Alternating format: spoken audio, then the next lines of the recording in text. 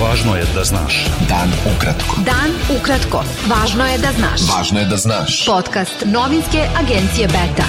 17. jula, sa vama Darko Čačić.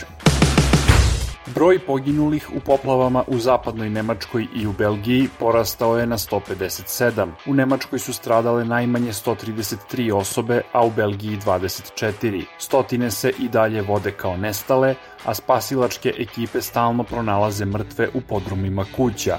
Nemačkoj prete nove poplave jer je danas pukla brana na reci Rur, zbog čega je evakuisano oko 700 ljudi. Poplave su izazvale obilne kiše koje su ove nedelje pogodile Nemačku i Belgiju. Jako nevreme pogodilo je danas posle podne opštine Blace, Kruševac i Ivanjicu. U okolini Blaca padao je grad, dok se na Goliji usled padavina pokrenulo klizište. Putevi do pojedinih sela su neprohodni. Prema najnovijim podacima Ministarstva zdravlja Srbije, od koronavirusa su umrle još 2 osobe, a od 7577 testiranih, zaraza je potvrđena kod 166.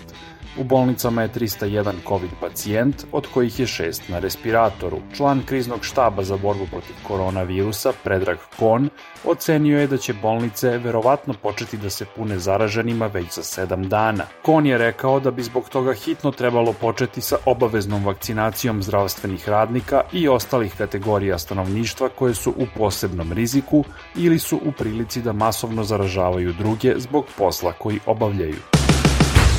6 opozicionih stranaka i pokreta uputilo je pismo posrednicima u međustranačkom dijalogu iz Evropskog parlamenta, koje su upozorili da imenovanje novih članova upravnih odbora Radio-televizije Srbije i Radio-televizije Vojvodine predstavlja podrivanje napora da politička kriza u Srbiji bude rešena dijalogom. U pismu koje su potpisali Stranka slobode i pravde, Demokratska stranka, Pokret slobodnih građana, Ne davimo Beograd, Zajedno za Srbiju i Pokret za preokret, ocenjuje se da bi ćutanje na ta imenovanja bio udarac kredibilitetu pregovora o izbornim uslovima. Narodna stranka je pozvala vladu Srbije da odustane od povećanja nameta građanima i privredi, navodeći da rast cena hrane i robe široke potrošnje već ugrožava životni standard, a da od septembra sledi novi skok cena od 30%. Stranka slobode i pravde je upozorila da će javni dug Srbije ove godine preći 30 milijardi evra i ocenila da će aktuelna vlast zbog toga ući u istoriju kao ona koja je zadužila zemlju više nego sve prethodne zajedno. Predsednik Socijalističke partije Srbije Ivica Dačić izjavio je povodom 31. godišnjice osnivanja te stranke da je ona najstariji srpski politički brend i poručio predsedniku Srbije Aleksandru Vučiću da u predstojećim bitkama može da računa na njih.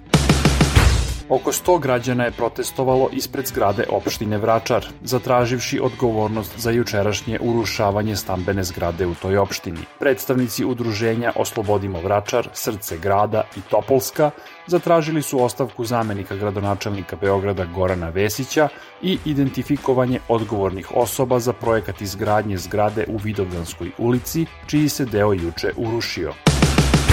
Radnik na građevinskom objektu na Zlatiboru u opštini Čajetina poginuo je jutros prilikom pada sa 5. sprata. Beta. Dan ukratko. Budi u toku. Predsednik Sirije Bašar el-Asad položio je zakletvu i započeo 4. sedmogodišnji mandat na funkciji šefa države. Asad je pobedio na predsedničkim izborima u maju, koje opozicija i zapadne zemlje smatraju nelegitimnim. Organizatori olimpijskih igara u Tokiju saopštili su da je u olimpijskom selu registrovan prvi slučaj zaraze koronavirusom, ne precizirajući da li je reč o sportisti ili članu stručnog štaba. Bivši fudbalski trener Milan Živadinović umro je danas u 77. godini. Živadinović je bio igrač i trener brojnih klubova, među kojima je i Crvena zvezda. Krajem 90-ih godinu dana je bio selektor reprezentacije Jugoslavije. Vodio je i reprezentacije Iraka, Jemena, Gane i Mjanmara. Bilo je to sve za danas. Sa vama je bio Darko Čačić, slušajte nas i sutra.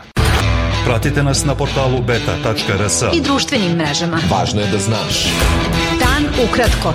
Podcast novinske agencije Beta.